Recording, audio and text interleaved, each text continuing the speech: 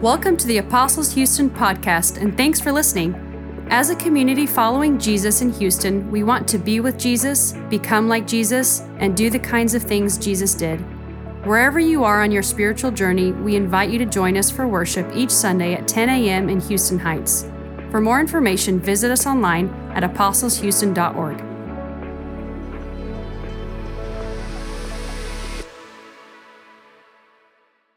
Before we look at our sermon passage this morning, I also just wanted to recognize that we have some special guests with us, which I say guests, but really it's more like extended family getting to worship with us this morning. So our bishop, Bishop Clark Lowenfeld, and his wife Tricia are here, and so welcome. We're so glad to have you here this morning, and he'll help lead us in worship here in just a few minutes. But I just wanted to say we're so glad that you're here, Bishop. If you're not familiar with having a bishop, best way to think about having a bishop is who pastors the pastor, who pastors you. He does. And so this is a way of accountability, encouragement, and support, not just for me, but for our entire church family. We're part of a larger family called a diocese and this Anglican communion around the world. And so we're grateful for that. I want to encourage you to open your Bible to Matthew chapter 5 this morning. Those words of Jesus that I just read. Matthew chapter 5, looking specifically at verse 3 through 11. Matthew 5, 3 through 11. We are going through a series on the Sermon on the Mount. I'm excited. We're going to be in the Sermon on the Mount, these chapters 5 through 7 in Matthew, from now until May.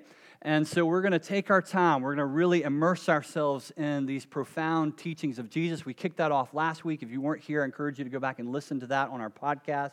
Kind of help set the table for our series on the Sermon on the Mount.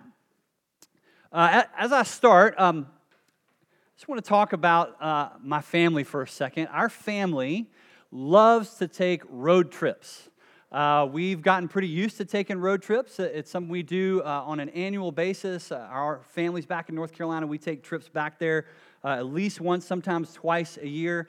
And on the 20-hour road trip to North Carolina, our kids are great, but they ask the proverbial questions, how much further? Are we almost there? And so I'm amazed at how gifted a parent my wife is, because the way she manages this is pretty incredible. She came up with this brilliant solution to kind of help us navigate this as a family, and her solution was to bring this big bag of kind of candy and snacks and games that the kids love, and what she would do is she would tell the kids to watch the dashboard clock. And every time it got to a certain time, she would let them pick something out of the bag of prizes. And so it made a huge difference, because when you're traveling across the country and you can watch the clock and you know there's going to be a prize every 20 minutes, it makes the trip a lot more fun. And so the promise here of a future reward, in other words, transformed the car ride for my kids and for our family because they were content waiting. Right? They were content waiting because they knew for sure something good was coming. And I think that's true for all of us, isn't it? That's true for all of us in life. If we know something good is coming in the future, it changes how we see the present. For example, I wonder how it might change your perspective today if you knew tomorrow you were going to inherit $100 million tax-free, right? Because we all know how taxes work. Okay, so this is tax-free, $100 million. If you knew you were going to inherit that tomorrow, I wonder how it would change your perspective today. Right? I wonder, for example, if you'd be less anxious about those bills that you're struggling to pay. I wonder if you'd feel less pressure to close that deal at work. I wonder if you'd be more generous, maybe to others, if you knew your financial needs were guaranteed to be met tomorrow. Maybe you'd be less stressed and more patient and kind to your spouse or your children if you could offload that financial burden, knowing that something good was coming. I say all that because Jesus begins his teaching here in the Sermon on the Mount with what we call the Beatitudes. It's a word that means blessing. Jesus begins his teaching that we're going to look at over the next several months with blessing. And the temptation that we might have is to receive these blessings as demands, right? Be more like this, Jesus says. Be a better person. Here's the roadmap. And while the Beatitudes do ultimately ask something of us, they are primarily promises. Promises of what is to come. They are showing us what lies ahead. And what lies ahead is really, really good. And so I want us to shift maybe how we think about the Beatitudes. That we might think of the Beatitudes this morning as primarily promises, not demands. Promises from Jesus himself to his people. So this morning, through the Beatitudes, Jesus invites us to see our lives and tomorrow and next week and everything beyond that in light of his eternal promises. And if we can, I think it will transform how we see life. It'll transform the car ride that we're all on, right? I think like the Apostle Paul, we will learn to be content in all circumstances. So again, I want to encourage you to open your Bible to Matthew chapter 5. And as you're turning there, I think it's important just to realize as we enter into these words of Jesus, his teaching on the Beatitudes, it comes after Jesus has been traveling around Galilee and he's been performing miracles. He's been giving these signs, these wonders. He's been specifically healing and delivering people. It's interesting, that's what bookends the entire Sermon on the Mount. He begins with healing and he ends with healing. And I think that helps us understand what's happening here on the mountain as Jesus teaches. Jesus' words to his disciples are words of grace. They're words of grace. He's been demonstrating that grace in powerful ways in people's lives, and now he's speaking words of grace over them. And so just as we heard in Deuteronomy 5, just as God gave the law to his people, he first delivered them from Egypt. Right? He demonstrated his grace and his power to them. And so Jesus here demonstrated God's power to save, and now he speaks this sermon in light of his compassion and God's love for us. And he says these words, "Blessed are the poor, for theirs is the kingdom of heaven. Blessed are those who mourn, for they shall be comforted. Blessed are the meek, for they shall inherit the earth. Blessed are those who hunger and thirst for righteousness, for they shall be satisfied. Blessed are the merciful, for they shall have mercy. Blessed are the pure in heart, for they shall see God. Blessed are the peacemakers, for they shall be called sons of God. Blessed are those who are persecuted for righteousness' sake, for theirs is the kingdom of heaven. Blessed are you when others revile you and persecute you and utter all kinds of evil against you falsely on my account. Rejoice," he says. "Rejoice and be glad, for your reward is great in heaven, for so they persecuted the prophets who were before you." So here is an honest question, and I mean that. This is an honest question. I think that the Beatitudes force us to wrestle with. Is Jesus here just being mean? Right? Is Jesus being cruel with these blessings? Is he being insensitive? I mean, we're so used to hearing these, I think we can miss this, right? Blessed are the poor. Even if you say, blessed are the poor in spirit. Blessed are those who mourn. Blessed are the powerless. Does Jesus really mean what he's saying here? The Greek word blessed here could easily be translated congrats, right? Congratulations. Way to go. What good fortune for you. Blessed are you. And that's how it was used in Jesus' day. So that's clearly what he means here. So here's what I mean is Jesus being mean. Imagine on the way home today, you pull up to an intersection. We've all had this experience, and there's a homeless person standing there, someone who's living in abject poverty, and you roll down the window, and what you say to them is, "Congrats! Way to go! You did it." That would be cruel. That would be mean, right? What if you called up a friend today who's mourning, who's lost a friend or a family member, who's really mourning, and you said, "Hey, I just wanted to call and tell you congratulations. Blessed are you.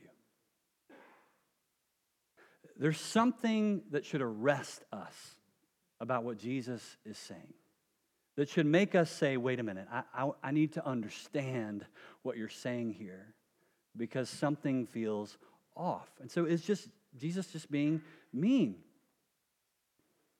This is not what you typically congratulate people for. This is not what you typically bless people for. Not only that, it's not the way the world works, is it? Everyone knows the rich are blessed, not the poor, right? Everyone knows that those who are happy are not mourning. Those happy are blessed, not the mourning.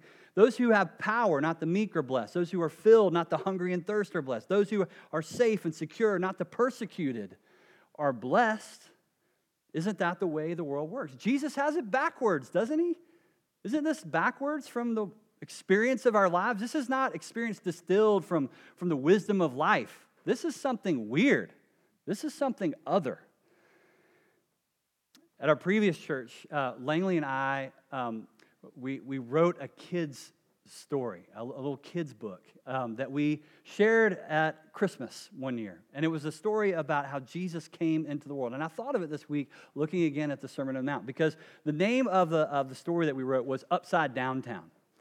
And we wrote this story about Upside Down Town. And in Upside Down Town, everyone lives upside down. Living upside down is tricky. It's hard to do. Everything in the town was built upside down, right? They walked on their hands. Their furniture was nailed to the ceiling, right? They had to explain away gravity. It caused all kinds of accidents. Things kept falling up for them because they were living upside down. People got terrible headaches from being upside down all the time. But for them, it was normal. And so one day, a stranger came to town, and he was very strange. He was very strange because he lived right side up. He walked on his feet, and he stood on the ground. And slowly but surely, he graciously helped people see that they'd been living upside down. You see, Jesus' words here, they sound bizarre, but only because we're used to living upside down. Jesus doesn't have it backwards. We have it backwards. That's what he wants us to see. Scholar Dale Allison points it out this way. He says, in the Beatitudes, Jesus is revealing an amazing truth, a promise. And this is it, that the evils and suffering of the present will be undone in the future, and the righteous will be rewarded. That's right side up. That's life in Christ. That's life in the kingdom, which is what Jesus is describing for us. These are the promises of the Beatitudes. So just real quick, I just want to highlight how this works itself out in the Beatitudes. And again, I'm taking this from Dale Allison in his great book on Sermon on the Mount, but he just points this out. So just real quick. So the present condition, poor in the Spirit. What's the future promise? That you'll possess the kingdom. You'll have everything in Christ. Mourning, you'll obtain comfort. Meek, you'll inherit the earth. Desire righteousness, you'll obtain satisfaction. Merciful, mercy. Pure in heart, will see God. Peacemakers, be sons of God. Persecuted, possess the kingdom. Oppressed, great reward. Future promises. This is ours in Christ. In part now, and one day when we see him face to face in full. This is the promises of the Beatitudes. Now, we're going to look more in detail at the Beatitudes themselves, the specific ones next week. But I just want to highlight a few things as we're kind of looking at this. So the answer to the question, is Jesus mean? No, he's not. He's actually the most loving, honest person you're ever going to encounter in reality. His words of blessing are based on a greater reality. And so he's inviting us into that reality, a kingdom reality. So why is he inviting us into that reality? So I would say it's because Jesus wants to give us eternal hope in our present troubles. That's what he wants us to experience right now, right here today. Real hope in the midst of our troubles. Knowing we're blessed in eternity gives us hope in the present. I love how real Jesus is. I love how real he is. He is not here saying, look, everything's fine. Everything's good. Just pretend there's no such thing as suffering, right? Just have this pie in the sky, positive thinking mentality. You hear that sometimes. Sometimes that gets bled into Christianity. That's not what Jesus is saying. He is not saying pretend things are okay. Things are not okay. And he knows that. He knows how hard life can be. He's honest. He's real. He knows there will be times when we don't feel blessed. We do not feel blessed when we get a cancer diagnosis in our lives. We don't feel blessed. We don't feel blessed when our marriage or a friendship seems broken beyond repair. When we can't seem to break free of that besetting sin. When we lose hope of our difficult circumstances ever changing. Maybe you're feeling that this morning. You don't feel blessed because of your present circumstances. And if that's you, what I want you to hear this morning in Jesus' teaching is that you are, in fact, blessed. You are blessed, whether you feel blessed or not. How? How? How's that possible? Jesus says it's because of what lies ahead. It's because of what lies ahead. Jesus wants us to know that no matter what the score is in the game right now, we can be sure that in the end, his team will win the game, right? That you and I, who know Christ now, we know the victor, and we know the victory that will come. Now, that might sound kind of like, cliche, sentimental Hallmark kind of slogan. Just cheer up, it's all going to be okay. And it would be cheap and hurtful if the person saying what Jesus is saying was not Jesus. But Jesus is God. He's the God of the universe. And so what he's offering us here is not the power of positive thinking. He's not reminding us of just good feelings that we can conjure up in the face of suffering. What he's actually reminding us of is that we have a sure and certain future in him. There's no open question here. The kingdom will come and Jesus will reign, and he sits at the right hand of God today. So even in the face of suffering, we can say with the Apostle Paul, listen to these words. You can say these words. I can say these words because of who Jesus is and what he's done. For this light, momentary affliction is preparing us for an eternal weight of glory beyond all comparison as we look not to the things that are seen, but to the things that are unseen. For the things that are seen are transient. They are passing away, but the things that are unseen are eternal. That's the perspective Jesus is giving us in the Beatitudes. Eternal promises, eternal reality, so that they can end with rejoice. Rejoice and be glad, for our reward is great in heaven. Jesus wants us to live now in light of the eternal hope that we have in him. He wants us to believe so deeply in his promises that it actually changes how we are living our life today. So confident, in other words, in our future with him that it shapes how we see the present. But here's the thing, just knowing that isn't enough. Just knowing that isn't enough. And Jesus knows that, which is why he not only speaks the Beatitudes, he lived the Beatitudes. He lives the Beatitudes, and then he gives a gift to us to empower us to follow in his footsteps. So that's the last point I want to make, is that Jesus walks the way before us, and he gives us the power to follow him. He walks the way in these Beatitudes before us, and he gives us the power to follow him, namely his Holy Spirit. Jesus didn't just speak them, he embodied them. He was fully God, fully man. There's no hardship in this life that we know that he did not know. He was poor in spirit. He mourned in this life. He was meek, merciful, pure in heart. He was a peacemaker. He was hungry for the righteousness of God. He was persecuted, even to the point of death on a cross. The Beatitudes are not abstract ideas. They are gospel incarnate. They invite us to follow Jesus, the one who has walked this way before us. As a kid, my dad would take my brother, who's 3 years younger than I, he would take us hiking a lot. He loved backpacking. We would spend every summer going somewhere fun, from out west in California to the Smoky Mountains, and we loved going hiking with my dad. Now, my dad was too slow, in my opinion, as a 10 to 15-year-old. I wanted him to walk faster on the trail. So often when we'd set off, and usually it was on level ground to start with, I would charge out in front. I would be way out in front. But as the trail got harder, I would fall behind, and he, with his steady pace, would take the lead.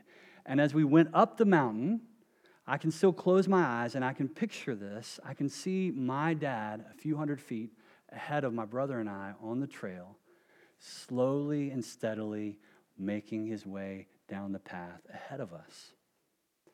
And he would turn occasionally and he would call back to us, "You can do it. Keep going." That's Jesus. That's what Jesus has done. He's walked this way before us. And he's saying, keep going. You're blessed. Just keep going. Jesus wants to lead us, and he wants to walk with us through our best and our worst moments. He loves us, and he wants us to hear him saying from the path ahead, keep going. Keep going. You can do it.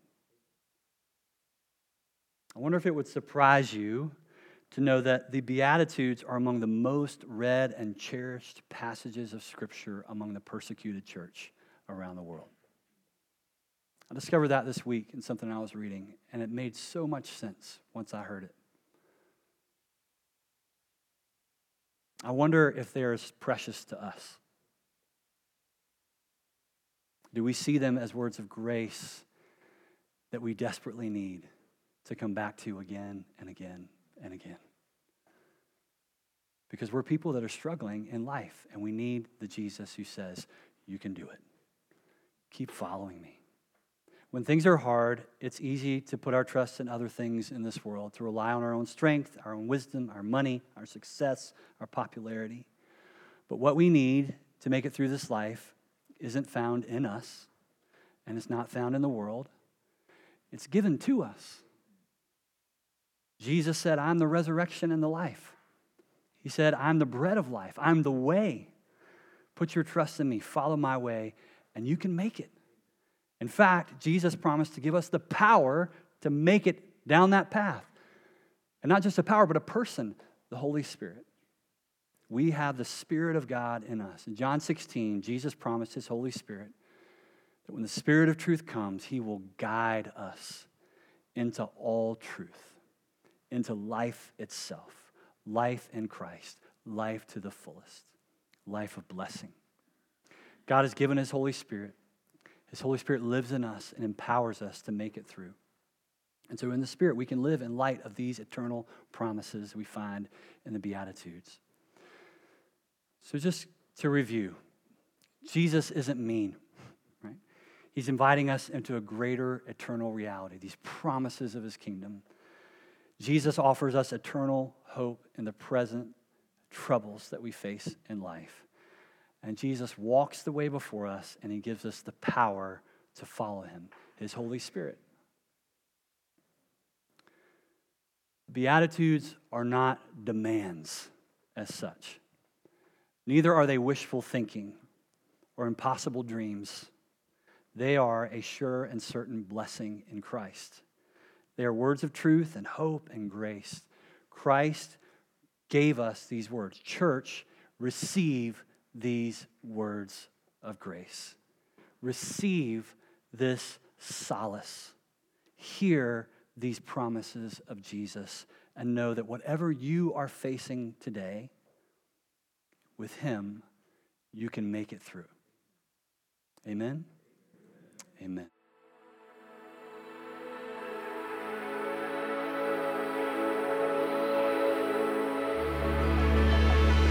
Thanks again for listening. We hope this resource has been helpful to you. If you have questions or are just looking for more information, you can check out our website at apostleshouston.org.